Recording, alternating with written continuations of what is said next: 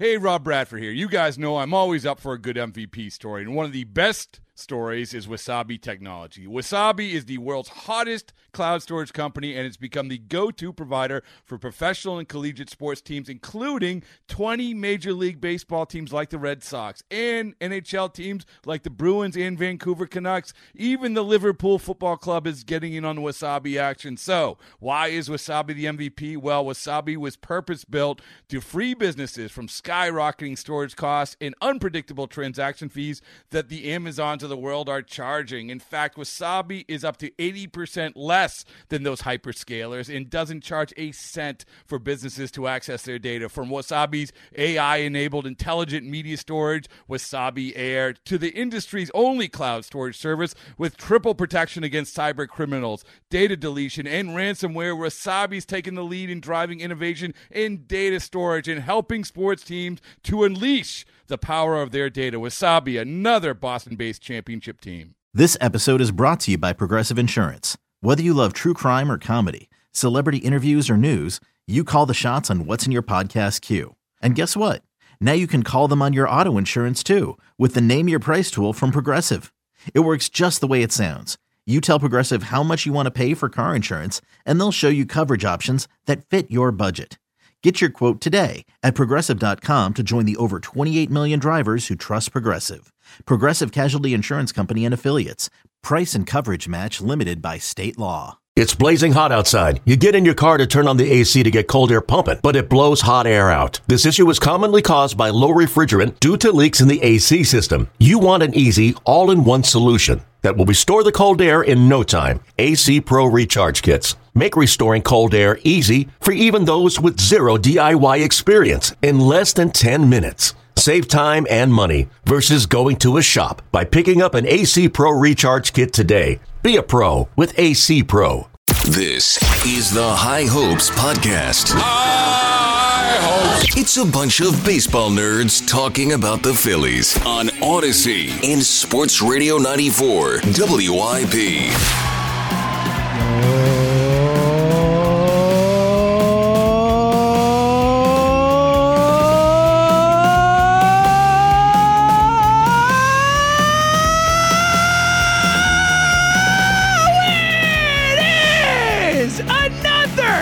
Edition of the High Hopes Podcast. The first time in the history of this podcast, Jack Fritz, do we get to come on and talk about a freaking no-hitter. This pod was already going to be a banger pod, folks. Let me just tell you, because we have a very, very special guest, a High Hopes, like, all-time get for us on this pod today. And we're like, oh, we'll just come in tomorrow. We'll record, 15 minutes. Yeah, 15 minutes, because the big thing is the guest today. That's what matters. And then that happens. We were just talking before the pod. I legitimately think it is arguably, outside of clinching a playoff, like in 2007 when they clinched, it was like, oh my God, the wait. Like that was a magical thing. Like 93. And chasing down the Mets. Chasing down the Mets, the whole thing. For me, 93, for the first time I get to see my team in the play. Like that was meaningful. But like outside of a clinching game, like Jack, arguably the greatest regular season Phillies game of our lifetime, like certainly up there. Between, it was, me, and shout out to the tweet, man. Yep. Shout out to the tweet. I was welling up. Of course you were. I was Yes. Wes Wilson. I even thought about it. He steps to the plate. I'm like, what if this kid does this? What if this kid hits home run his first? And then the family and the whole thing. I got two families last night, Jack. I know. It's a big seltzer night. In all honesty, like I didn't cry during the Wes Wilson thing, but we never lie to the High Hopes listeners ever, right? Yeah. Michael Lorenzen holding his daughter on the field. Zoe used to have the exact same little, like the way her hair, like she had a strip on top of her head. So we did the little like ponytail where it shoots up in the air. The exact, like I welled up last night where tears were had when I saw him on the field with his daughter after. It was a freaking magical night, man. It was. And I mean, if you ever want to like explain to people baseball, and like why people love baseball. Yeah. I think last night, if you just the aliens come down, right? And they're like, I love it. It's my favorite way to explain. I love that. Yeah. And they're like, hey, like why do? Because there's people who are casual baseball fans or casual sports fans, like, baseball's boring, yada yada yada. Like, how do you like that? It's so boring. Try to blah blah blah blah blah blah blah. I think that was like the best impersonation I think I've ever heard. If you just showed him, all right, why do people love baseball? And you put on last night's game. Yeah, and by the way, I'm calling him Weston Wilson, like, because I think of like he West sounds Helms, too West Helmsy. Exactly, but also like it just sounds like a Duke. Or It's like a someone, much cooler name, Weston Wilson. Like there's a class to it. Yeah. I'm Weston Wilson. Now, Weston Wilson. I think he does need to start talking in an accent like British that. I agree with you. I mean, Weston Wilson is a Brit. I mean, there's 100%. no other way to put it. Yeah. Yes. And I hope UK Phillies like my British I impersonation know. right there. Sean, I did. Dave Shaw. Well, I'll tell you. You know who texted me at 4:00 in the morning when I'm prepping for my show? Can't wait for the pod. Our buddy Dave. Well, that's Shout because out it to was Dave. like 9 a.m. I out know there. it was. I'm just saying it was fun for me because everyone's asleep when I'm prepping, and then I got to talk to Dave this morning. So Yeah. it was nice. So yeah, and so Weston Wilson goes yard. Nick Castellanos already went yard, and then he has number 200. Yeah. Like, it's not very often a guy hits his 200th home run and 2 home runs in a game, and it's like an afterthought. It's the third biggest thing that happened. Like, Yes. we stopped the game, and as ridiculous as we stopped the game for Gene Segura's 200 double. Yep. We gave him a freaking curtain call on the field. not we. Yeah, Gene the Phillies, Gene whatever. started it. But the point is, like, a 200th home run, it's like that's a big moment for Nick. You Frankly, know? I was surprised he just got a 200. I mean, I know he Yeah, played I thought he would have been there already. I thought it was agree. close. I think it's closer to 300 than 200. Yeah. And then it's just baseball more than any other sport. And I said this on the final night last night, but it just leads to so much more. Like, and it's so weird because I feel like I'm the crazy one, but I hear more and more stories about it. About like I welled up at this, I welled up that. Yeah. I feel like we're always crying about baseball. know, dude. Like, and I don't know what it is about baseball, but it's just like it has so much like tear-inducing moments. I mean, you hear about like Weston Wilson, 28 years old, and the 3,000 7 years or whatever in the minors, the whole thing. right, and his whole family's there, and then he has that moment. And Liam Castellanos is running up. Dude, Liam Castellanos. This is like he's threatening the Fanatic to be who should be the mascot of this team right now. I love the kid. He was love like him. right next to Lorenzen's parents. I as he's throwing know. the, like, I love that kid, and like him. He's the best. That kid, giving his dad the signs and Yeah. stuff. Like Liam, you are the best, buddy. We For love sure. you, man. Seriously. He is the GOAT. But it's just like there's so much. So obviously we don't even know Michael Lorenzen, right? Like he just got here. This is his second start as a Philly. It's the first time he pitched in that ballpark, man. Yeah. And it's like he's going out there for the 9th, and full disclosure, like after the 6th, I was like, hold on, he's not like No, there's no way he's gonna get there. I was like after the 5th, I was like, oh, this is gonna be a combined no hitter. Dude, I looked up in the moment. I'm like, what's the most? I gotta know. Like, what's the most? It was 107. I was like, there's no way he's getting to the end of this game. Like, no way. And I'm already concocting in my head how to spin the whole like, well, combined no hitters. I didn't really. Not all combined no hitters are Mickey Mouse. Yeah. This one because of, this. Yeah. Kimbrel was involved, and he's all timer. Exactly. Yeah. We'll remember where we were for the Phillies 2023. It is such a. I used to give you a little crap on that one. It is like. Without a doubt. Like, I actually have come around fully to the side where I don't think it should be called a no-hitter unless it's one dude. Like, not it's not. It's not. It's a yes, shutout. it's a no-hitter. It's a no-hit shutout, but not a no-hitter. How about that? That good. We'll call it a no-hit shutout. Yeah, right. And then he just starts doing it, and I'm like, I guess I didn't expect it to feel as cool as it did. I totally agree with you, man. And I totally agree with you. And the 8th was done so fast, and I was like, dude, he's freaking 3 outs away. Yeah. And like he's 100% going out, and people were like, at that point, it was obvious. Of course he's going back out. I had more of a question, and I thought he would send him out there until he got a hit or whatever. But like, I was more unsure after the 7th if he would go out. But once he pitched the 8th, I was like, Topper would Topper knows he has to let this kid go out here. Although Topper postgame was hilarious. He's like, I told him to pitch quick. Well, no. He also said. The bulletproof vest. He's Yeah. like, He's like, did you think about? Well, because it was 100. He's got to give him 20 more pitches. He ended up having 24 more at that point. But the great follow up from the guy where he was like, oh yeah, I would have gone and pulled him. And he's like, wait a minute. You're saying if he walks that batter, you're gonna go pull him after that batter? And he's like, I might have to wear a bulletproof vest. Yeah, he's all time, dude. He is. I like Happy Topper. Me too, dude. I mean, the post-game speech where he's like, welcome to Philadelphia, buddy. Mm-hmm. I think it was a small thing, but it was almost like, this is what we do here. Totally. This is what the fans bring. Totally, man. And this is like, welcome to winning. Is this like, that's what I kind of took it as, like, you've been a part of Detroit, Cincinnati, the Angels, like, welcome to real baseball. And I think that Thompson having that connection with the city, I think, is really special. Totally. And I took it not just as I totally agree with you. It's welcome to like a real run and a real contender, but I also took it as like, welcome to this group. Like, Yes. welcome. Because that was the thing, and we've talked about this so much since the run last year and how it's carried over and all that. But I feel like this week, especially with the Trey thing, and we talked about What? I mean, you talk about a week of tears. right, dude, like the Cassie thing and the players talking about how much men and Harper's comments and Stott's comments and all that stuff.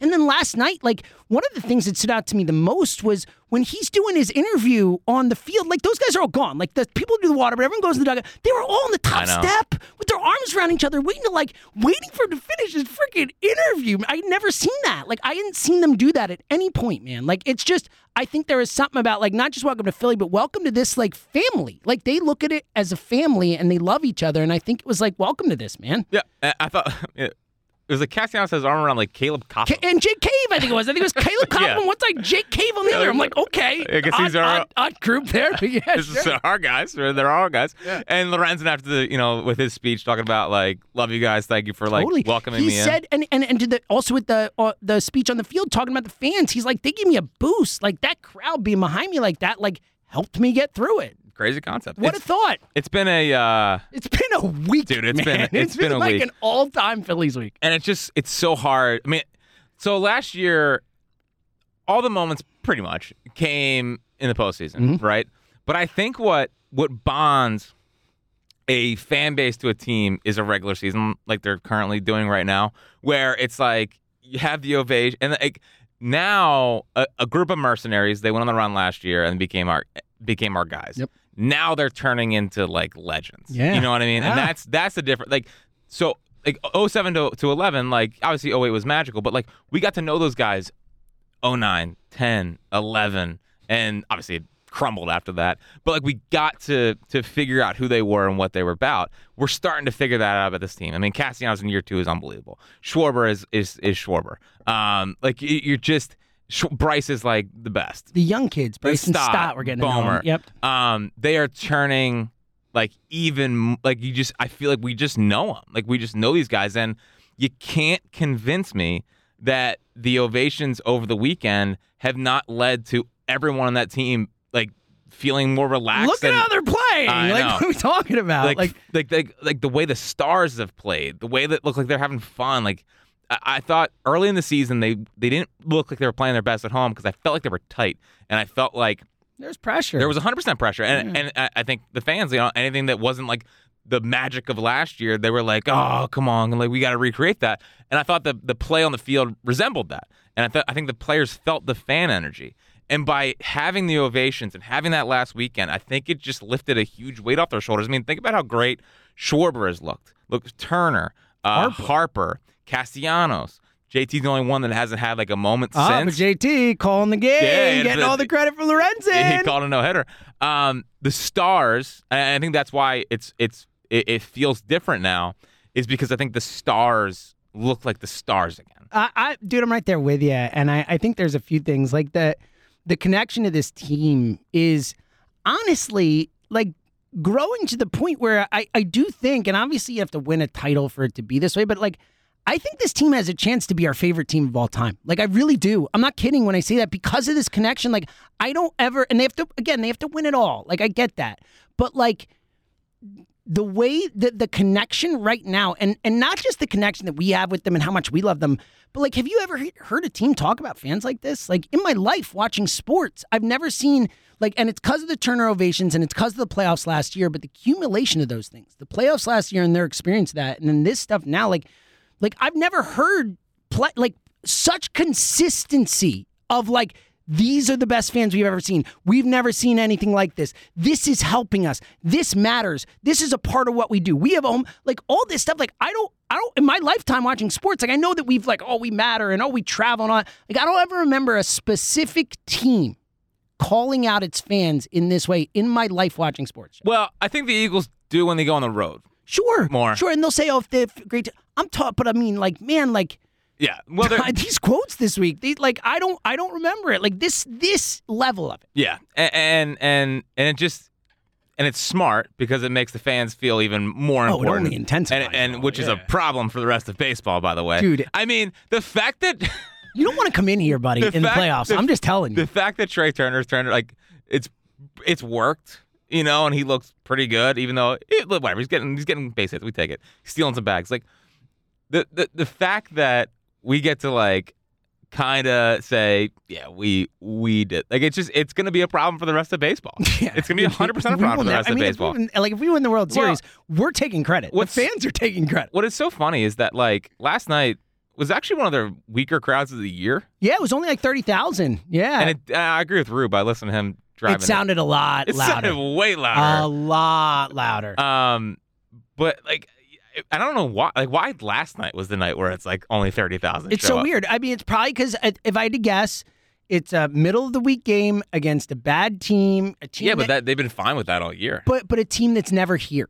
Or I mean, is always here. Excuse me. Like the Royals. Like the Royals. I mean, I'm just serious. Go see Kyle Isbell. But the point is, like, the Royals are never here. Like, ever. Like, okay. But, they never play here. These other teams so rarely play here. Like, we see the Nats every single year. I think there's a fatigue with that, especially when they're bad. So that's the best I got, honestly. Okay. And coming off a doubleheader, maybe it was like, not going to go. I don't know. You're right. It's really weird. All I got is middle of the week in the Nats. That's the best I can do. But yeah, I mean, even the 30,000 felt really, really loud for 30,000. Now, obviously, most people had gotten down into the bowl to see the final couple outs. But it's just August 9th, 2023 is going to be one of those, like, you look back and be like, what a freaking, like, nutso game. Well, and I know I've said this before on the pod, but it's true. It's like, we spend so much time with this team committing to being a baseball fan. The sicko, like us, the High Hopes community, you commit so much of your time to the Phillies. Like, obviously, it's every night, 3 hours a night, 2.5, 3.5, whatever it is, every single day and night of a 6-month stretch. It's all your time, not to mention all the time we think about them, all the time we talk about them, all that stuff. Like the regular season is a grind, and it's fun when you're winning and all that, but, like, you watch every night for that.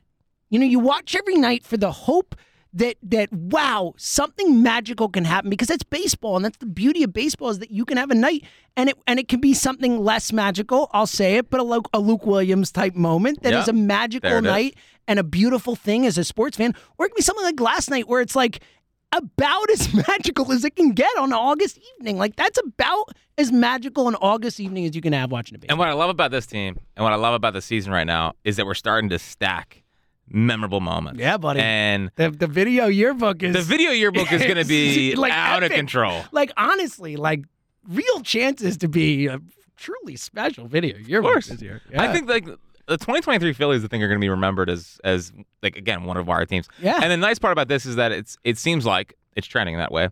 That it's not like last year's a 1 year fluke. Like the night, dude.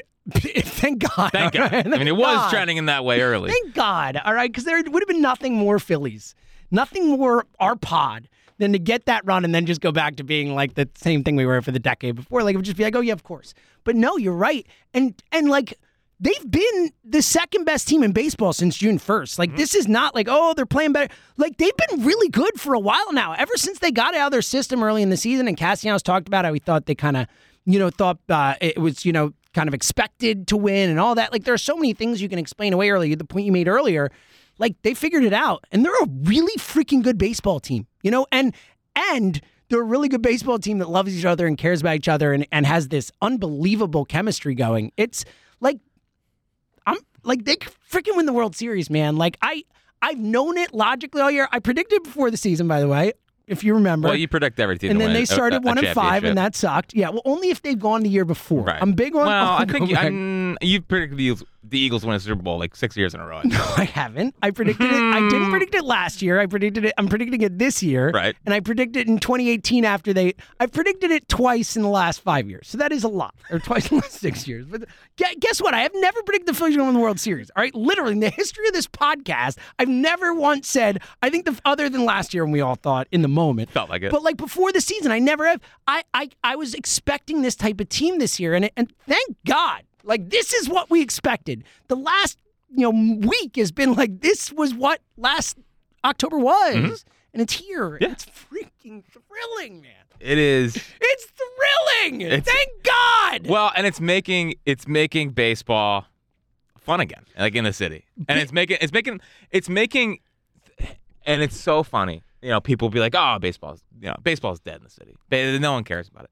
It's like, You guys were at Eagles training camp today, and I didn't hear an ounce of Eagles talk. No, dude, I turned people away. People called in and was like, I want to talk Eagles. I'm like, not today, pal. Yeah. Sorry. Yeah. It was like, you want to talk Phillies? You can get off. You want to talk Eagles? Call back tomorrow. But this is boom. And the Eagles matter 100% here. They're the biggest team in the city. But there is something different when a city falls for a baseball team because it's every night. They feel like something can happen. This is what it was like 2009, 2010. Totally was. Where it was That's why they set the sellout streak record. 100%. And when this city falls, they fall hard.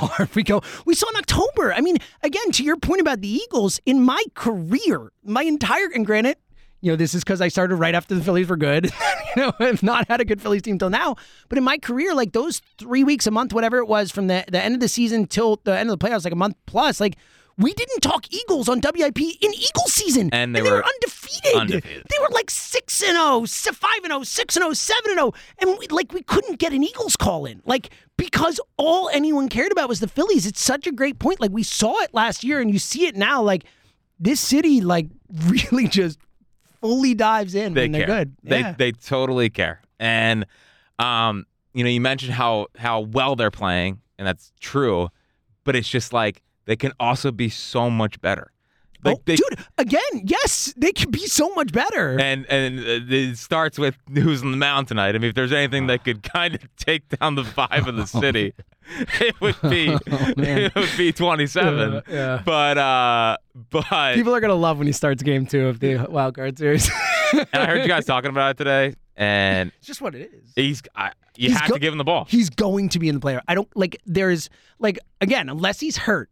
He'll be the 2 guy. Dude, now obviously it's not the perfect comparison because they didn't win the World Series, but like it's the exact same Cole. It's the exact same thing as Cole Hamels. It's like it's a carbon copy. I mean, like now Lorenzen. Except Cole showed that he could actually dominate. Like whereas Nola was good in the playoffs last year, he wasn't what Cole did in 08. Now I think Lorenzen's better than 09 Pedro, but yes, I think so too. Definitively. But it's like it's playing out the same exact way where like he's clearly not the same player, but you also have to give him the ball. Yeah. I mean, if you take him out of the rotation and then you're not signing him. Like, that's over. I mean, if you take him out of the rotation, it's completely done. Yeah. So it's just they're just not going to do it. They're not going to do it. He can't pitch out of the bullpen. Like it's like again, whether Lorenzen or Ranger, whatever, like those guys have pitched out of the pen. It's just, it's what it is. But like you see, you think about the upside of this team, and but when they give Nola the start and like Lorenzen's piggybacking Ranger in a game or something, people are not going to be. No, they're not. Yeah, and then Knowles goes shove city. Exactly, that's what'll happen. But just like you start dreaming on the upside of them. And now that you have the Stars playing, now that you have Castellanos, the July thing was a fluke. Again, 11 for 94. You have he had a 500 under 500 OPS in July. Yeah, well, I think it was in the 3s. If I believe I think he got in the 4s. I think it was in the 4s somewhere for July. At one it was point, like 425. That's off the top of my head, but it's somewhere in that range was his OPS for July. Seems not great. Well, he's been it's an even odd month. Have you noticed this? No. It's really weird. Like, check out his baseball reference page. Freaking like 860 OPS in April, 5-something or 6-something in May, like 1,000 or 9-something in June. The horrible one in July, and now he's back up again. It's really weird. Yeah. So, and Turner looks like he's definitely back to being a close, not $300 million Trey Turner, but not disaster that we need to give a standing ovation for because he's struggling so much. Trey Turner. Correct. Now the biggest question for me is the bullpen.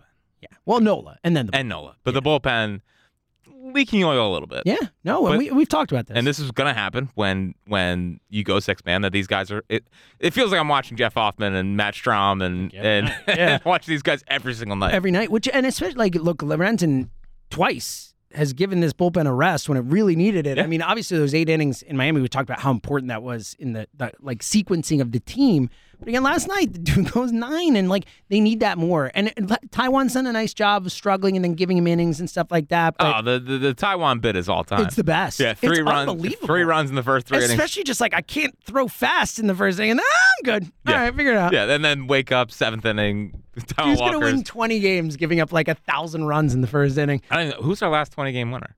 It's a great. I mean, Halliday. Halliday? Probably, right? I mean, I don't think Cole did it in that run in there. Like, right? Who I'm else would it have trying to been? think of 18 Nola. I mean, they were so bad in there that there's no way they could have. I don't think Nola got there. You talking about when he was third in Cy Young? I don't think he got there. I think he was like the high teens.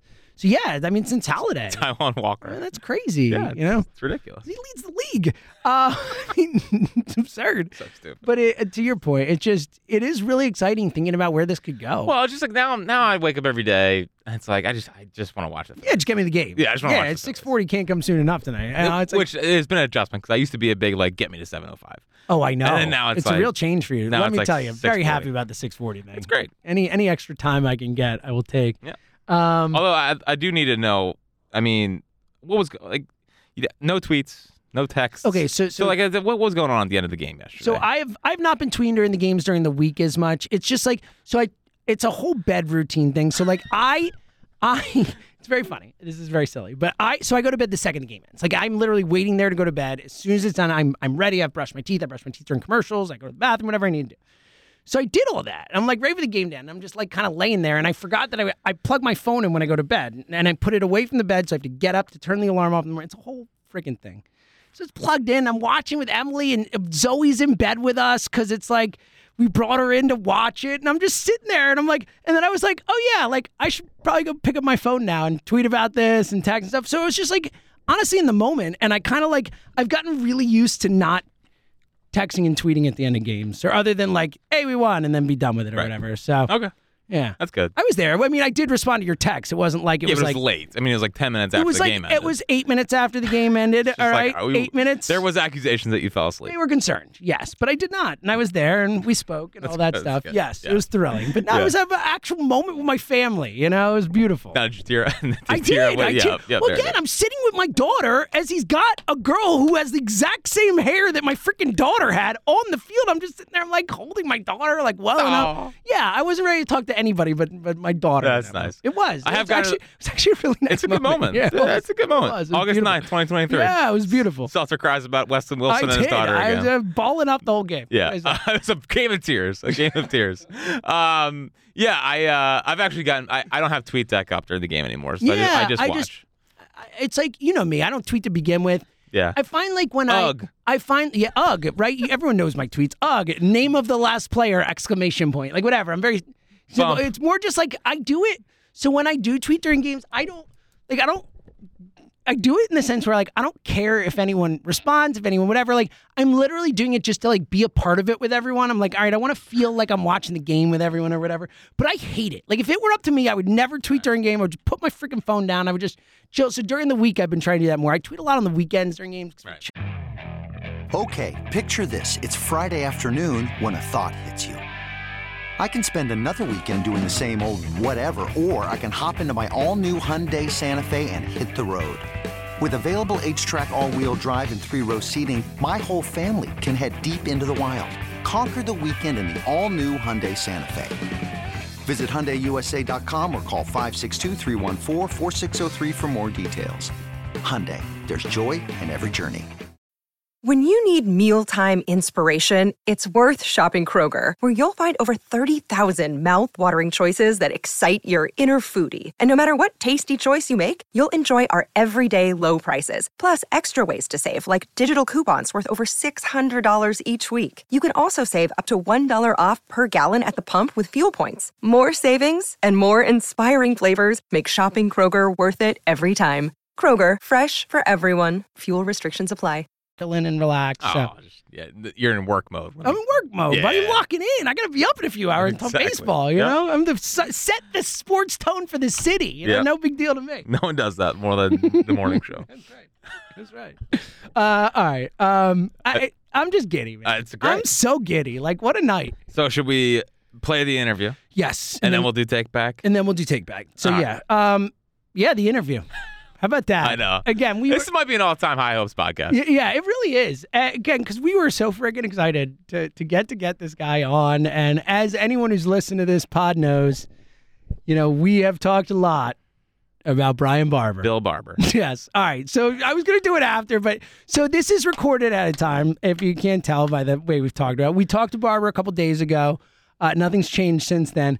But at the very end of the interview, I'm so embarrassed. I was like, I went beet red. And especially, you'll hear, I don't want to spoil it, but you'll hear the irony of the way that I say Bill Barber instead of Brian Barber. And of course, Bill Barber, an all-time flyer and all that. We say his name a lot. Yeah. It was bad. I was incredibly embarrassed. So thank you for reminding me. I was going to do it after, but Anyway, other than my snafu at the very end of the interview, I thought a really awesome interview, and he was kind enough to give us 30 minutes, really had a lot to say. Yeah. And the smile on Jack's face throughout, gave me life. It was a beautiful thing to see. So without further ado, all-time high hopes get Mr. Brian Barber. It is our distinct pleasure and honor, really, to introduce our next guest. This is a dream for High Hopes. Most podcasts might be out there trying to get Bryce Harper on or Trey Turner on or whoever. Not this podcast. We have been waiting forever to get this guy on, the director of amateur scouting for the Phillies, a guy who we called for the Phillies to sign on this podcast while he was still in New York. The one, the only, Mr. Brian Barber. Brian, thanks for joining us, man. It's my pleasure to be on the High Hopes podcast. Yeah, I would say of our most important campaigns, we've had a lot of important campaigns. Yes. Bryce Harper, we had a big thing going for him. Standing ovations for Trey Turner. I think the most important thing that we did was convince and force the Phillies to hire you a couple years ago. So it's been a long time coming. Well, I appreciate all that. It's coming up on almost 4 years now, and it's been really my professional honor to have this job that I have now and work for this organization. It's just, I think we're doing a lot of things correct now and heading in the right direction the past few years. And like I said, it's completely my honor. So. Well, Brian, it's definitely our honor. I mean, to the point where Jack texted me twice last night just to tell me how excited he was to have you on today. So let's dive into it. A lot to get into. And eventually I'm just going to let Jack nerd out with you because, again, twice he texted me last night and said how excited he was to have you on. But for those who don't know Brian Barber as well, tell us a little bit about yourself, how you got into, scouting and kind of your past a little bit. Yeah, I mean, obviously I played professional baseball. I started out of high school and played for about 10 years. And as my career itself, the playing career was winding down, I knew I wanted to stay in the game of baseball. It was just something I grew up, I loved. I loved everything about it and knew I wanted to do something in the game of baseball to continue doing that. As a pitcher, going through the minor leagues, especially 2 or 3 days a week, you're up in the stands and you're charting the game, you're doing radar gun readings, and you're sitting up amongst the scouts that are there watching those games. And you start talking to them, getting information, and it was like, that's kind of cool what they do. And one thing led to another as my playing career ended, and was lucky enough to know a few people in the game that helped me along the way of getting into scouting. And that was, 22, 23 years ago, and just, have basically, enjoyed every single day of what I do. You talk about Jack being a draft nerd. I am as well. I love everything about it. I love finding out information about the players. I love traveling around the country, trying to find the best players that we can bring into the organization. And there's not much I don't love about what I do. And you mentioned it a little at the beginning there, but this is your fourth draft in the books. What do you think's been kind of the biggest change since you got here? What do you guys think that you've taken a step forward in, and like the overall health of where you guys are at? Yeah, well, I mean, one main thing would be, I guess, who I report to and above me, and the biggest change has been, with Dave Dombrowski coming over and leading our baseball operations department here. It's been tremendous, and not that I didn't have a whole long time with the regime before, but the past, starting with, I guess, with Andy's draft in 2021, Justin's last year in 2022, and now this year, it's really been great to work with Dave, Sam, everybody that leads the department in Philadelphia. Us individually, there's always little things that are you start to employ in your process of trying to figure out who the best players are around the country.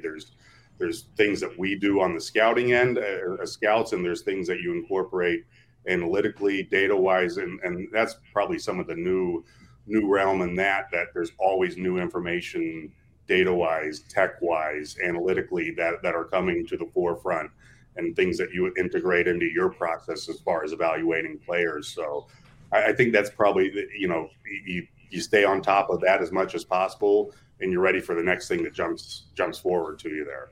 Brian, I'm happy you mentioned Dave Dombrowski, and obviously the history of the Philadelphia Phillies. We haven't done a ton of winning in our time, and certainly in my lifetime. But the thing that Jack and I have been so excited about with Dave coming here is it feels like for the first time, really since 2008, 2009, that run, that it feels like there's a winning culture here now that they've created, that it's been a focus of the organization. I know that that's something you believe in a lot as well. And Jack and I, we've been preaching for it, calling for it. And it's so exciting to see it. How does that relate to scouting? How does that relate to finding players? Can you scout winning culture, guys? Can you scout winning players?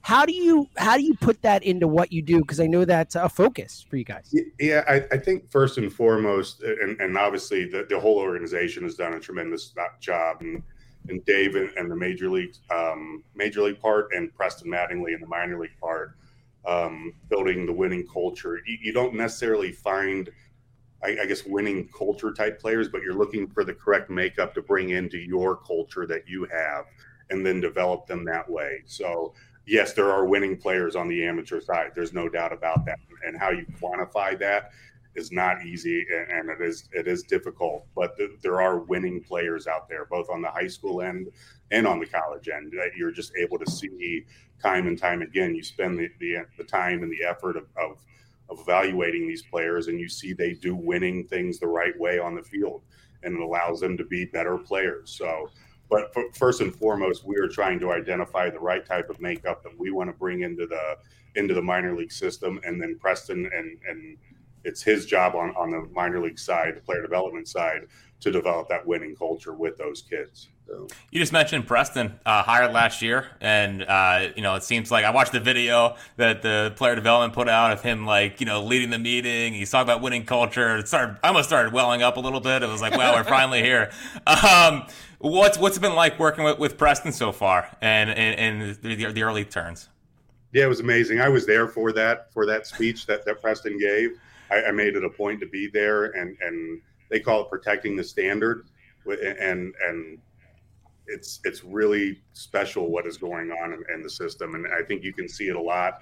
He talks a lot about his first year guys and the guys that are basically on the Clearwater Club or have been through there, and some of those guys that started there have gone on and been promoted to other teams, but mainly the core is still there from the 2022 draft.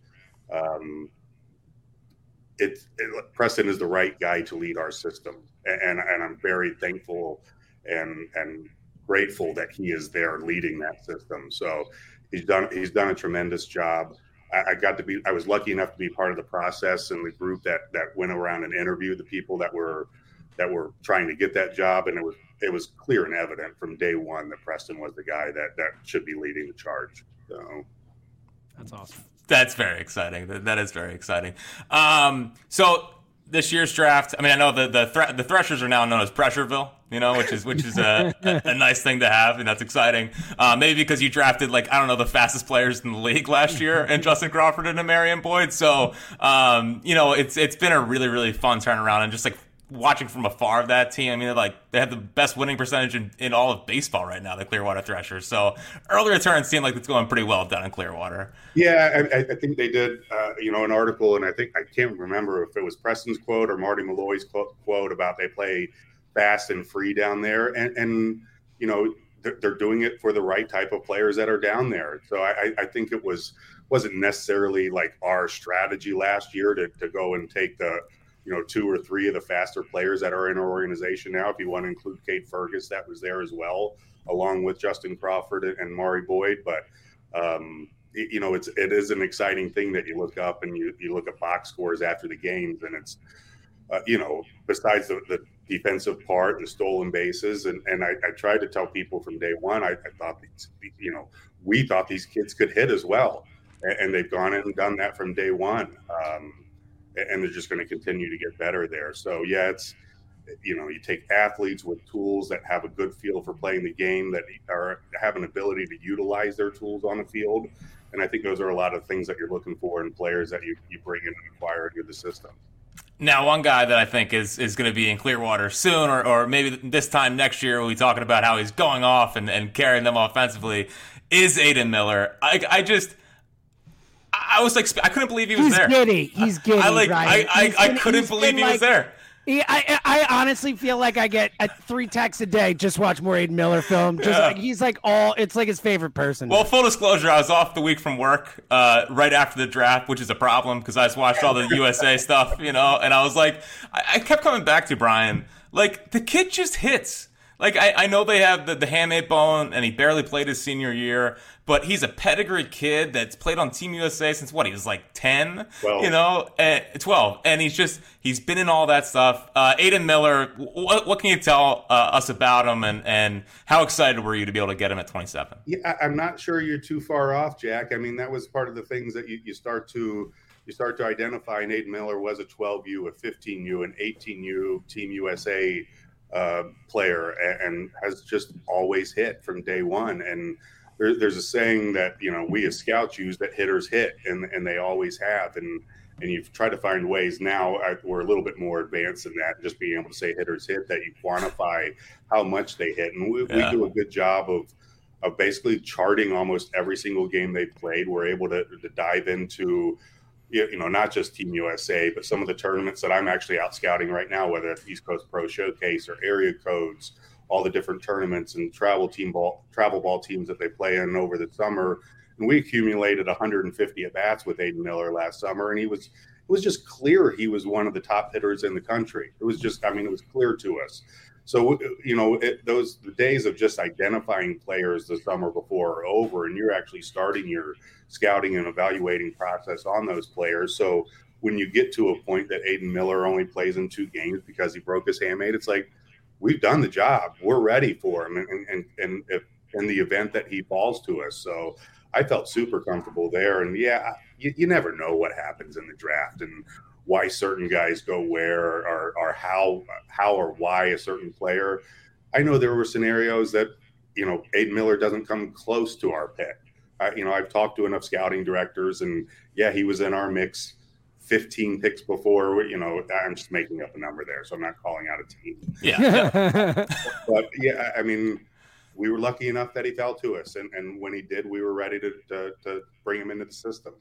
Yeah, and I'm just curious because the MLB draft it's hard to explain to a lot of people. The general explain. Yeah, I know it's ridiculous. Yeah, like we'll be doing our draft preview, and Jack will be going through about guys could be there. He's like, well, this guy should go like second or third, but he's probably going to go 20th. And I'm just like, wait, what is happening right now? Yeah, so I'm curious, like, because I was the casual sports fan, like they watch the NFL draft, NBA draft, and it's like, oh, the best guys go first. That doesn't always happen in the MLB draft. Yeah. Like, what kind of is, for as much as you can say, you don't have to reveal all secrets, but like in the early 20s when it seems like Aiden might be there, like what's that process like? Are you calling the agent, we'll sign him for this money, something like that, as much as you can say. But I'm curious, like what goes into the last like 20 minutes before the pick?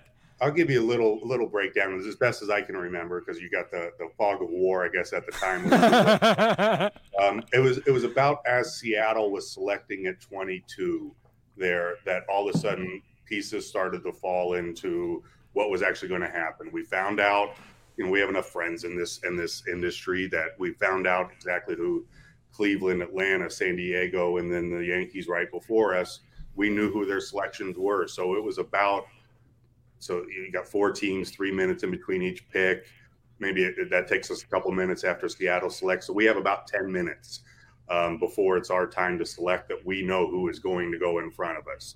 And it's just clear. You've done the work beforehand, and you look up at the board, and it's like, okay, Aiden Miller's our top guy. Let's get after it. And really one of our secret weapons during the draft is Ned Rice, who's one of our assistant GMs, and he does a lot of the calls with agents and advisors of these kids, and makes a few phone calls and lets their representative know that Aiden's going to be our guy. So, I mean, we sat there just all of a sudden you sit there and you wait that San Diego actually makes their selection. New York's makes the selection that they let us know that they were going to make. And then it's just our time, and Philadelphia Phillies select Aiden Miller. How do you ever concern, like when you pick a guy like Miller there or someone in that situation who could go to college, like how sure are you guys are going to be able to sign him when you make that type of pick? Is it always like it could go one way or the other? Or are you guys like very confident you're going to be able to sign that guy? Yeah, I mean, you go in with confidence, but not everybody. I mean, we've gone, obviously, every pick we made in the first round since I've been here has been a high school player. And some of the times you had basically the deal wrapped up before you selected them, and other times you hadn't. We hadn't had this one completely done when we selected Aiden Miller, but we just knew it was the right guy and the player we wanted. We knew Aiden wanted to be a professional baseball player. So I think that's part of the work that you do. There are certain kids that are out there that they're just not 100% sure, and it would have to be the right situation or the right money to make them not go to college. And Aiden was just one of those players that wanted to play, and we knew that beforehand. Yeah, all the stories you read about. That's fascinating, man. It's fascinating. Everything you read about, like he has his own personal workout facility down in His Florida. dad owns it. Yeah, exactly. Like it's a perfect storm. So beyond giddy that he's a Philly. You also, I mean, I know you don't like being labeled, as the high school guy, but you did draft two more after that in Devin Saltaban and Tayshawn Walton, who I was very, very excited about. Very excited. I mean, listen, when you see the next Yandy Diaz and all he's got to do is just lift the ball, I mean, and he's ripped. Like, he's ripped. What can you tell us about Saltaban and Tayshawn Walton? Yeah, I mean, two exciting kids, and it starts with, like we've talked about the makeup and winning culture. Both of those guys are just tremendous people to start with and want to be the best players that they can be. And, just talking about Devin especially, that was a different process because you don't scout kids from Hawaii a ton. There's one or two every year, but we did a good job. Demarius Pittman is our area scout, and Shane Bowers is our West Coast cross-checker. They went out early and identified them. We sent Daryl Connor, who's one of my national cross-checkers, went out to see him. And then we were lucky enough that Devin played in the Major League Draft League this past summer, was on the West Virginia team, and we sent myself for 2 games, David Krausen, who's one of our other national cross-checkers, for 2 games, and then Luke Merton, who's our director of hitting, went up there for a game and got to see him. So we're seeing an 18-year-old versus mainly 21, 22-year-old competition from Hawaii that had never seen 90 miles an hour on the island out there before and hit. And I go back to what I just said before, hitters hit, and he didn't miss a beat up there in the league. It's not like he went out and hit 400, but as an 18-year-old from Hawaii facing 20, 21, 22-year-olds, really knew what he was doing at bat to at bat, and he has tools, and he's athletic. He can run, he can throw, he impacts the ball. We see power down the future. It was just one of those things that we thought if he was from the LA area or from Florida or from Georgia, it's like, this guy's not making it out of the top couple rounds. And so when it was there at pick 98 for us, it was just a no-brainer. Must be a nice call for those scouts to be like, "Oh, you're going to Hawaii. You got it, boss." Yes, sounds great. It's really not as great. Yeah. You're going out there. You're taking the 5-hour flight out there from California. Maybe you're out there a day or two, and you're seeing no, it's not the worst. But it's not exactly laying on the beach either for a week. Right. Yeah. So. Now Tayshawn Walton goes from high school in Virginia, I believe, Maryland to IMG, which you talk about Saltaban and Hawaii. It's a little different. Everyone knows about IMG, and everything I've read about him, like, hits the ball really hard, doesn't hit it for power yet. Fair to think hopefully that power comes and you might have gotten another, really solid player in the 3rd round. Yeah, in the 4th round for Tayshawn. And you nailed it there. I mean, that's what, and you nailed it before. Tayshawn might come in day one as maybe the strongest player in our entire organization, and that might include the big leagues. We do physical assessment. Wow, that is that's a strong kid. No, I mean, his peak power is just it's up there with anybody that we have in our entire organization. That's from an 18-year-old that still has room to grow, and yes, you talked about impacting the ball and hitting it hard, and he's gone out to the combine. He's come to a workout for us in Clearwater, and it's, exit velocities at 18 of 108, 109 miles an hour. And yeah, he hits the ball more on a line right now. So do you try to take that 5-10% launch angle and make it, eventually that it's in the 15, 20, 25% range, and now he's all of a sudden hitting a bunch of home runs? I think that's what you're looking for in a type of player like that. And you're not just talking a big slugger. He can run, he can throw, he can play defense. He's an athlete as well. So for us, it was an exciting pick there in the 4th round. Talking about these high school kids, Brian, just as a macro philosophical thing, like looking at them, I've always wondered, and we saw it with Mickey Moniak. I know you weren't here for that, but when Moniak was drafted first, 17-year-old kid, slight, whatever, but how do you look at these kids at 17, 18, whatever, and project them as a 24, 25, 27-year-old big leader with their body? They're not fully grown. They're not fully developed, all that stuff. Like, how hard is that? And how, are there tricks that you guys use to, was it frame? Oh, look at the frame. He'll grow into that.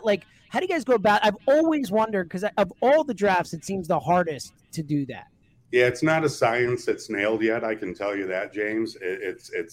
There is some conjecture of what is going to end up happening to a player in 5 years. And we did the opposite last year with Justin, where it was like we knew number one priority for him once he came in was trying to put on weight, trying to put on strength.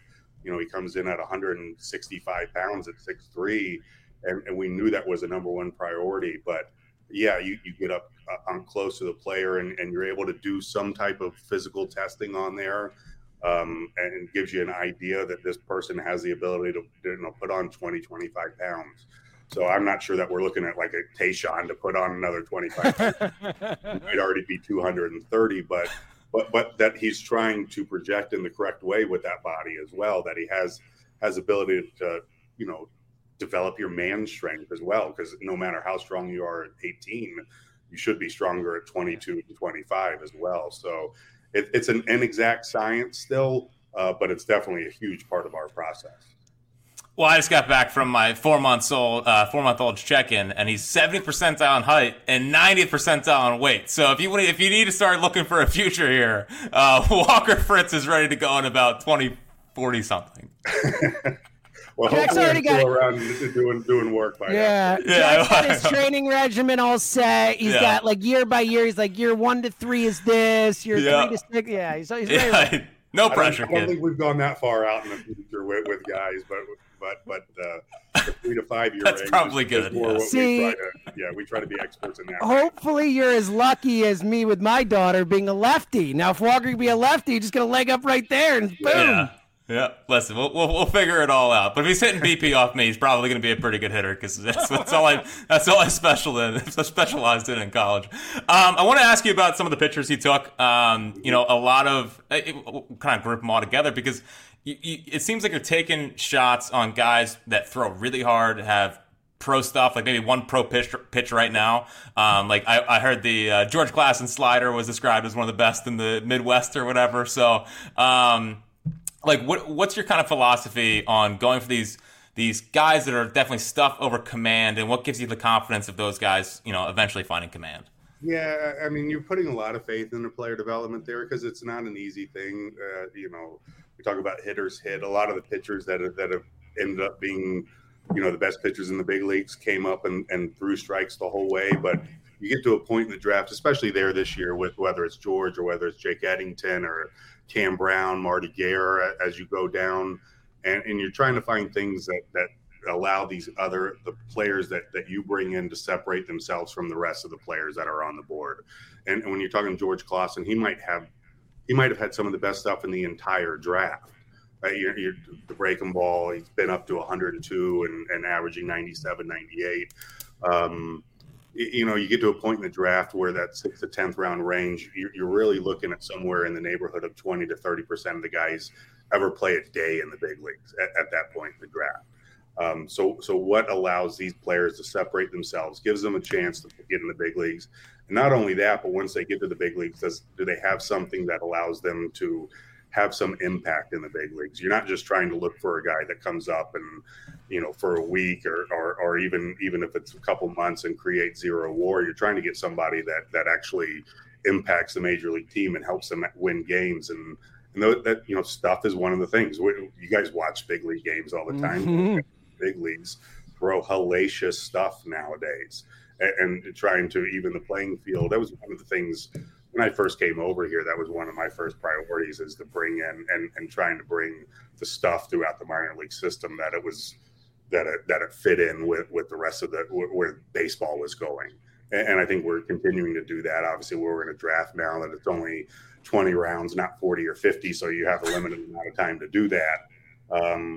But yeah, George, Jay, Cam Brown, Marty Garrett, going down the list, it's like they have things that allow them to separate themselves from the other players that you might see on a minor league team.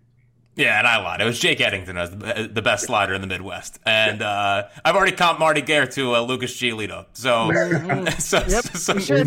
might be all right with that. I can confirm that. Yes, I can confirm that. Yes. Last super nerdy draft one for you, and I'm super intrigued by the kid, is the Avery Owusu Asaidu.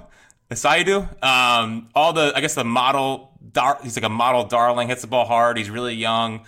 What do you think? A possible chance at another kind of steal late in the draft? Yeah, you hope so.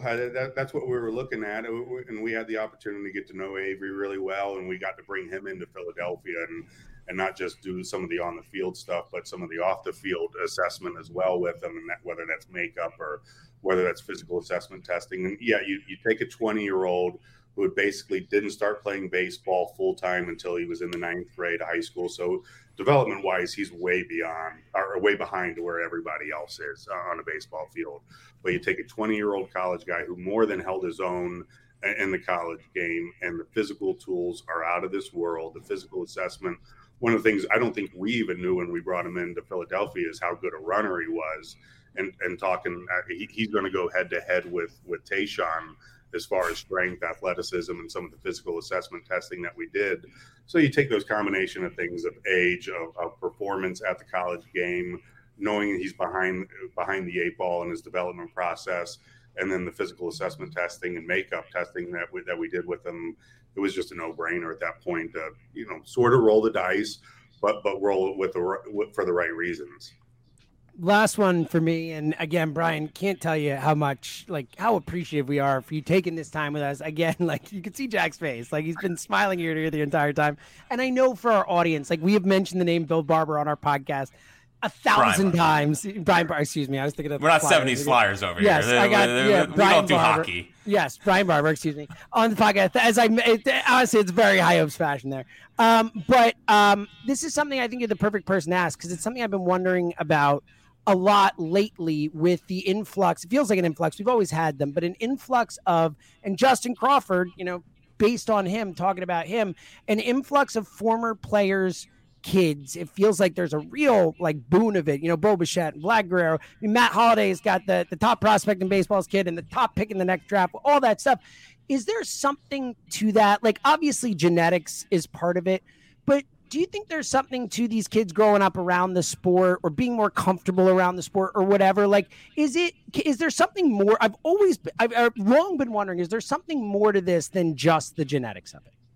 Yeah, I think with a lot of the players like that you're talking about is obviously you've taken the higher talented players, and then you add in the background that they have being around the game, knowing how the game is played, and then watching the game from an early age, and you're taking the players that are highly talented and then adding in the baseball skill, and those are just the best players that are out there. And those kids that have had that not every major league player's kid is as talented as those players that you mentioned, but when you take the talent, add it in with the baseball skill and the knowledge of the game, it gives them a leg up on everybody else. In the world that we're in, the different showcases that we go to on the amateur side, you're looking at a lot of talented kids, whether that's position players, pitchers that throw hard, arm talent, and that's basically where their game ends, is the talent that they have. They don't know how to play the game.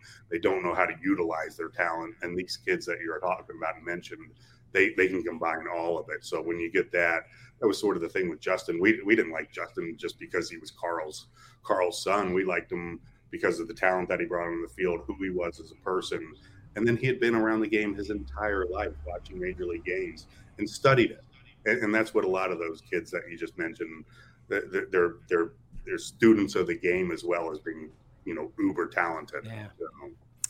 Last one for me. It's already been a great 4 years. I guess I was just curious where you see the department, even like 5 years from now, like goals you have, or just kind of the future of you and Preston and how this whole thing is kind of trending.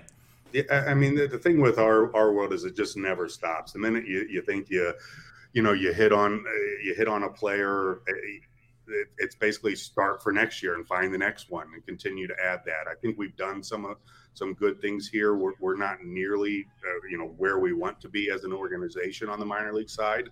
We need to keep working. I told you, we're basically a little bit behind.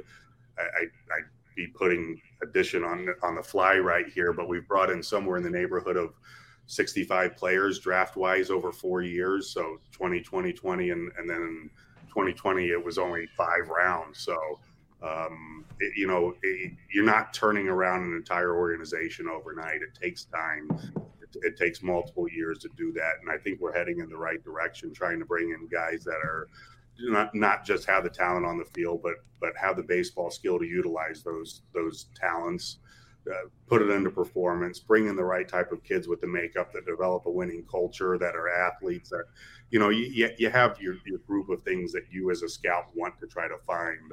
You need player development to help mold those players into becoming the best players that they can be, and hopefully getting the right situation for those players to get up to the big leagues and impact the game there and create wins in a World Series. I mean, it doesn't happen overnight. Dave is able to do some of the things that change the major league system overnight by making a trade or a free agent. But on the minor league side, it just takes time. And I think we're heading in the right direction with some of the players that we brought in, and Preston and his group developing them.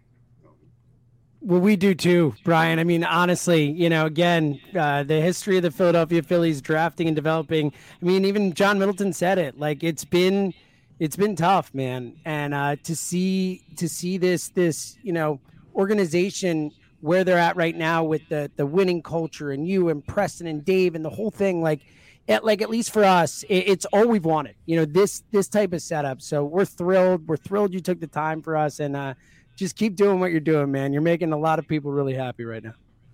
Well, I appreciate it. Like I said, our job never stops here. As soon as the draft was over, as you guys know, I'm out in San Diego at a tournament right now trying to find kids for next year. So it's all we can do is keep working and trying to bring in. Another day is here, and you're ready for it. What to wear? Check. Breakfast, lunch, and dinner? Check. Planning for what's next and how to save for it? That's where Bank of America can help. For your financial to-dos, Bank of America has experts ready to help get you closer to your goals. Get started at one of our local financial centers or 24/7 in our mobile banking app. Find a location near you at bankofamerica.com/talktous. What would you like the power to do? Mobile banking requires downloading the app and is only available for select devices. Message and data rates may apply. Bank of America NA, member FDIC. Best players that we can bring in. Just taking more high school kids. Yep, there he is, Brian Barber. What a pleasure. Thanks again, Brian. Appreciate the time, guys. Really do. Yep. All right. So, we all make mistakes, all right? At least it wasn't as bad as on the morning show that day. DeCamera said to Sean Desai, what's it like to have your first job as a defensive coordinator? Oh. And Sean Desai's like, you're forgetting about my year in Chicago, huh? It was like, oh, no. Wow, so, that is a bad look. That was worse than mine. Way worse. So we all way less yeah, mine less people will hear mine than Joe's. Also, but the main point that I'm trying to make here is I am so incredibly embarrassed about that. I texted Jack after. Jack was like, oh, that was great. And I was like, yeah, it was great. Other than me saying Bill Barber, yep. I'm embarrassed and I hate myself for it. So, well, you rebounded. I tried to. It was fine. It was a great one. It was awesome. Yeah, he was super honest, super forthcoming. The answer about the process of drafting Aiden Miller I thought was really fascinating. Yeah, me too. The 22 happens and he's... Because we don't know that stuff, and I kind of said it on a pod. It's like everyone knows how the NBA draft works, totally. How the NFL draft works. I thought that was fascinating stuff. Yeah, he's like, I don't even know how the MLB well, and then talking works. about the signability stuff and how they go about you sure this guy's going to come here? Like, is that something you factor into what you're doing? Like, it was all really fast. And again, to your point, because we don't, like, to your overall point with that, like the NFL draft, the NBA draft are massive things that everyone watches and they're on TV and we know the college players and all that stuff. With baseball, it's like a bunch of guys we've never heard of who most of them are like, 5 to 8 years away from playing in a major league TV. It's such a different thing and we know so little about it. I thought it was really informative. For sure. It's our guy. Our guy. Hopefully a new tradition. Friend of the High Hopes podcast. Brian Barber. Brian Barber. So I'm sure we'll have Brian on again. Hopefully. Because he was awesome. And again, for us, all-time guest. I really did enjoy when Jack tweeted out the very special guest on the pod tomorrow. And just the responses. It was like, I appreciate everyone thinking we were getting Trey Turner on the podcast. But if you know the High Hopes podcast, you should know that Brian Barber was always the goal for us. So. Well, and also WIP would get Trey Turner. Trey Turner will be on Marks and Reese in the morning show, not on High Hopes. Yes, exactly. Let's be honest. Yes. A little different, circumstances. Yes. All right, take back. All right. Very special take. You got to nail the take. I mean, there's a bit. You don't want to ruin an all-time High Hopes with a bad take bag, so not putting any pressure on you. So Lorenzen mentioned after the game with Caleb Cotham about the change up. The grip. That's just difference-making coaching. It was a really interesting guy. Yeah. Well, he said he hasn't thrown his change up in 2 years. Yeah, he said he showed me a different grip, and it was like, oh wow. And I'd actually forgotten about the connection. Like I knew he was in Cincinnati, but in that cut, I was like, oh yeah, duh. Like he was his pitching coach, and I'd forgotten that he had that history with him, which is neat. Dude, he had 44% whiffs on his changeup last night. Unbelievable. Yeah, and it just looks like a weapon. He started throwing it, and I was like, why would he? Like his mechanics are just so set up perfectly for a good changeup off that. Like I don't know. So I'm proud of Caleb for doing that. Me too. And it's just another.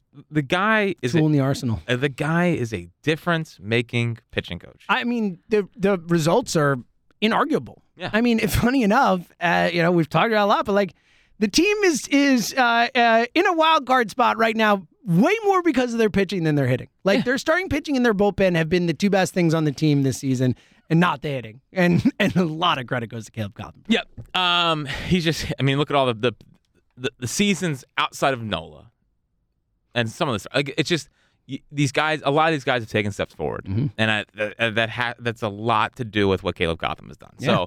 So. I don't know if he's going to throw a no-hitter or go to 8 innings every time out, but, they have a... well, just imagine if he has what he thinks is good stuff. Yeah. Because I always thought Lorenzen threw way harder. Yeah, he's not he was like 93, 94 last night. He touched 95 in the 8th. Yeah, good movement, though, and the control was on point. Well, I didn't realize he's like... 4 guys. Yeah, I know, but it was the same 2 guys. Like, just, don't face... Was it Smith and Ruiz? Or, yeah, I think it was.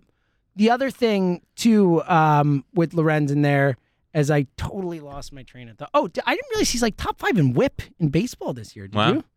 The Michael Lorenzen breakout. Finally. Michael Lorenzen. Finally happened. I know. For the Phils. Oh. Yeah, so, and now it's going to come into, like, what do they do with him after the season? Well, yeah, so... The funny thing is we've got multiple of those. It's what do you do for him what do you do with him for the playoffs, and then what do you do with it? So let's tackle the playoff thing real quick because we had Rob Thompson on yesterday, and this is another thing we probably would have talked a ton more about if it weren't for the no hitter and all that. That he drives in and listens to WIP. He listens to WIP every day. No big deal. Yep. Super cool. Probably around 2:00 when his favorite. I think he goes in early. I think he's more of a morning show guy. No shot. Yeah. He's never heard. He doesn't know who Joe DeCamp. He likes to drive in early. No shot. No, he's just listening and saying, "Oh, I hope my guy Seltzer talks. Is he talking yet? Is he talking yet? Oh, Seltzer. That's what he does." Yeah. Is that Charlie Day? I mean, I talk to him once a week. No big deal. Or once every other week. So right. He is super nice, by the way. Topper, like just the night. I was like, Rob, so have you ever on? He's always like so like gracious, and like you could tell that he.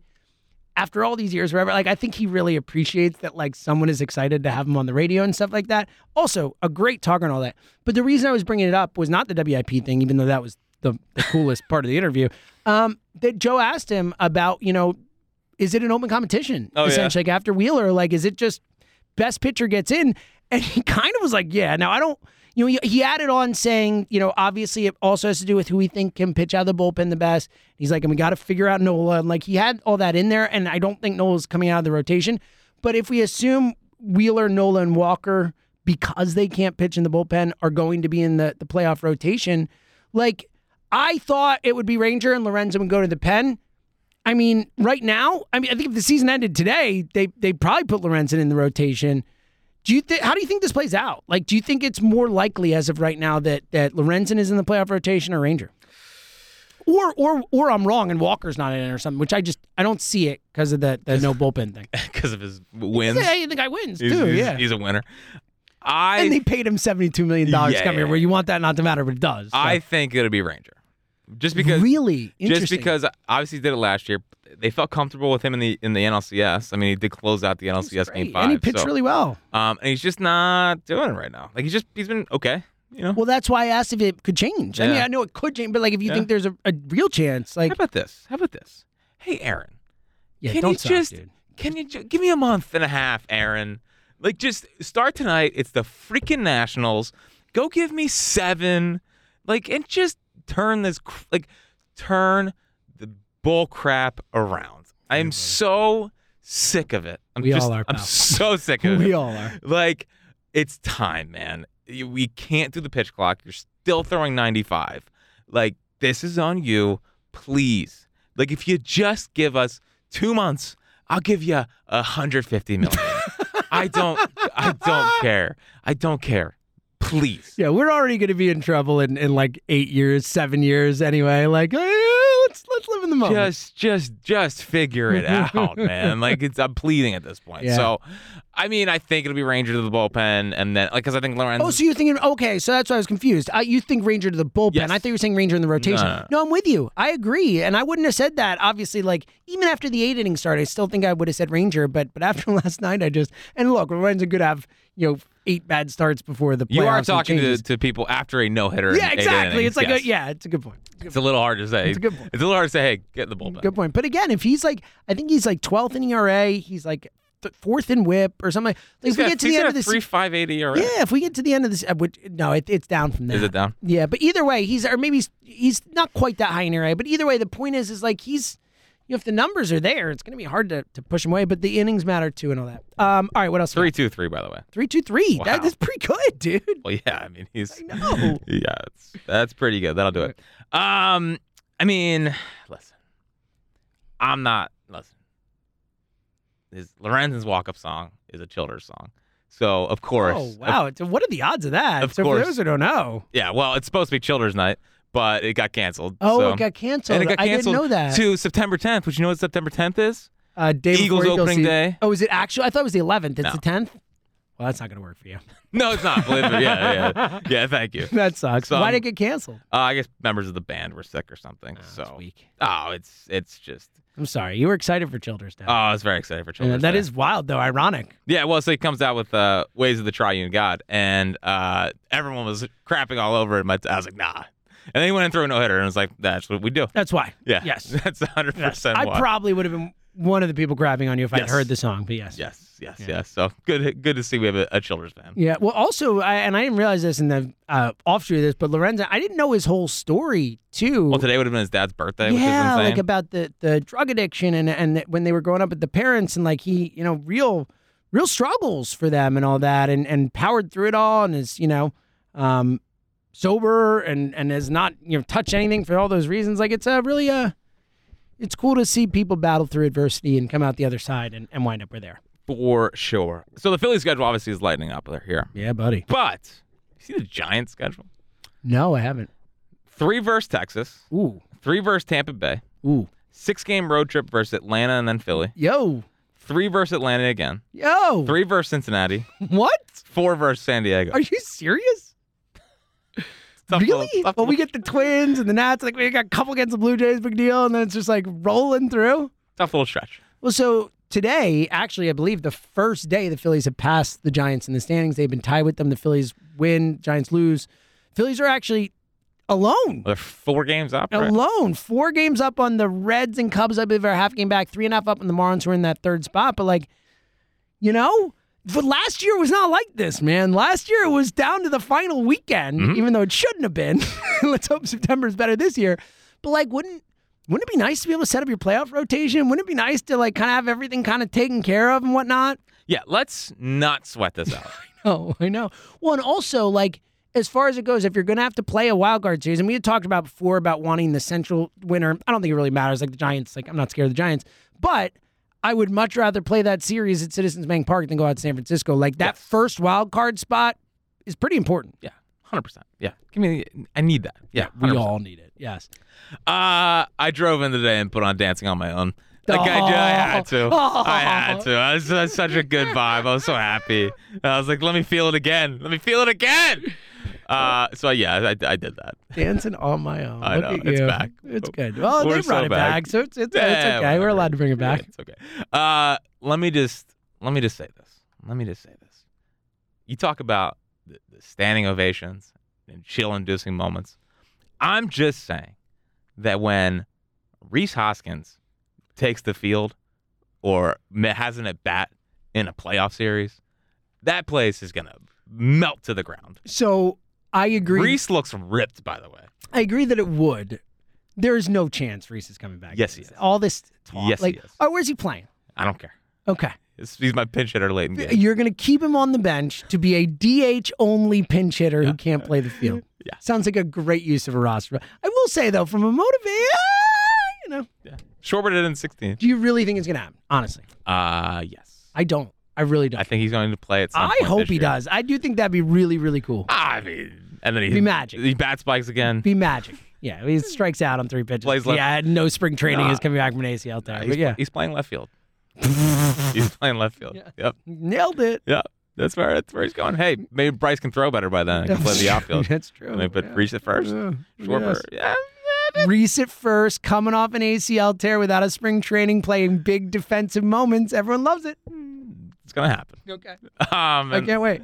And my final thing is, dude, like, I don't know how good he's going to be, but I just really enjoy watching Johan Rojas. Me too, man. Like, he seems like he makes winning plays every time he's out there. The defense is just like, he basically just like shouts off everyone around him. Oh, he's it's like, great. I got it. He's like the only guy who does that. Yeah. It's like last time with Weston Wilson, he's like, get out of here. Yeah. Like he's like stiff-armed. Also, his reaction to the Lorenzen no-hitter was I thought it all-time. was. That's what I was going to say when you were done talking to us. I was going to be like, just seeing him, the thrill, the joy of catching the out, throwing the glove, like the whole thing is like, it was. I just think his personality, period, like his like, like the infectious personality and the infectious positivity and stuff like that is something that you can kind of see, but it really comes through with him. And I think it's something where like I think he's probably an awesome guy to have in your team. Like he seems happy, he seems super into it, he seems happy to be there. Like I just think it comes through the TV how kind of the joy that this kid has. Well, it's just so funny. Like, he makes the final catch and has that reaction, and like Odubel the last time they threw a no-hitter, I don't think he knew. Like, I'm not sure he was didn't aware. Caught it. Yeah. Well, he's like, didn't know it was a no-hitter. Yeah, you're not wrong. He was just like, oh, okay, all right, I got it. That's nice. Yeah. But that part is so it's funny because we talked on the pod recently about Jack was like, we talked about in the Psycho Pod when we were like, happy to be rid of that, obviously, of David Bell. And we were talking about the no-hitter. And you were like, I don't even know if I want someone to throw a no-hitter. We had such a perfect last no-hitter with Cole, and we can keep that last for a star while. is a Philly. Yeah. I will say the final out catch, much happier with Johan Ross than For sure. But, yeah, he's just, he's a fun player to watch. He's infectious. And the defense is just, it's out of control.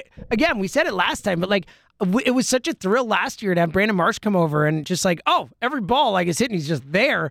Like the fact that Rojas is like clearly better is like really something. He might even be better than Pache. I think he might be. It's which close. Is insane because Pache, I think, was. I honestly, truly believe you could play a 2 outfielder defense with Rojas and Pache and still get to every ball. Imagine that. Like I mean, they go 5 minute infield. Prove me I'm wrong. Yeah. Prove me wrong. There's how you get Reese on the field. Yep. There we go. 5-man infield. Yep. Can you do that anymore with the shift rules?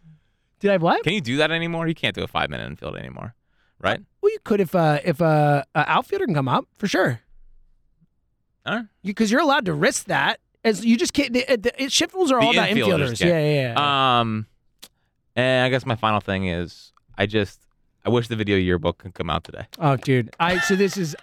Last year, obviously, popped my video yearbook cherry, watched it. It was thrilling. We talked about it on the pod. I can't wait. Yeah. Like, I'm like you now. You and neighbor Dan and include me in the group. Yeah. all in on the video yearbook. I can't wait. It's gonna be amazing. This one's gonna be really great. Yeah. Because last year we had, and granted we need a playoff run to make it really great with that too. But like last year it was just like, all right, let's get to, like, it was an enjoyable video yearbook. It was like kind of like, all right, give me the run here. Like, this is nice. Oh, San Diego goes down. They win. This is good. Whatever. Oh yeah. Like it was like, get me to the playoffs. This one, it's like, give me all of it. Like I want every little beat of the season. Not April and May. No, but it was like April and May were tough, and then June happened. Yeah. And then boom, we're good. Yeah. And then just ride the wave. Right. Yeah. Ride the wave, buddy. Ride Totally. the wave. What a day. Such a good mood. This is really fun, man. I keep giving us this, boys. Like more of this. This was great. All right. Last question for you before we get out of here. I know you said what you want to happen, but official prediction. Aaron Nola tonight against the Washington Nationals. Big spotlight on the game. Everyone's excited about Phillies baseball No team's again. ever thrown no-hitters in back-to-back games, I think. I'm sure. Yeah. Official prediction. Brandon. 5 innings, 4 runs. That's exactly.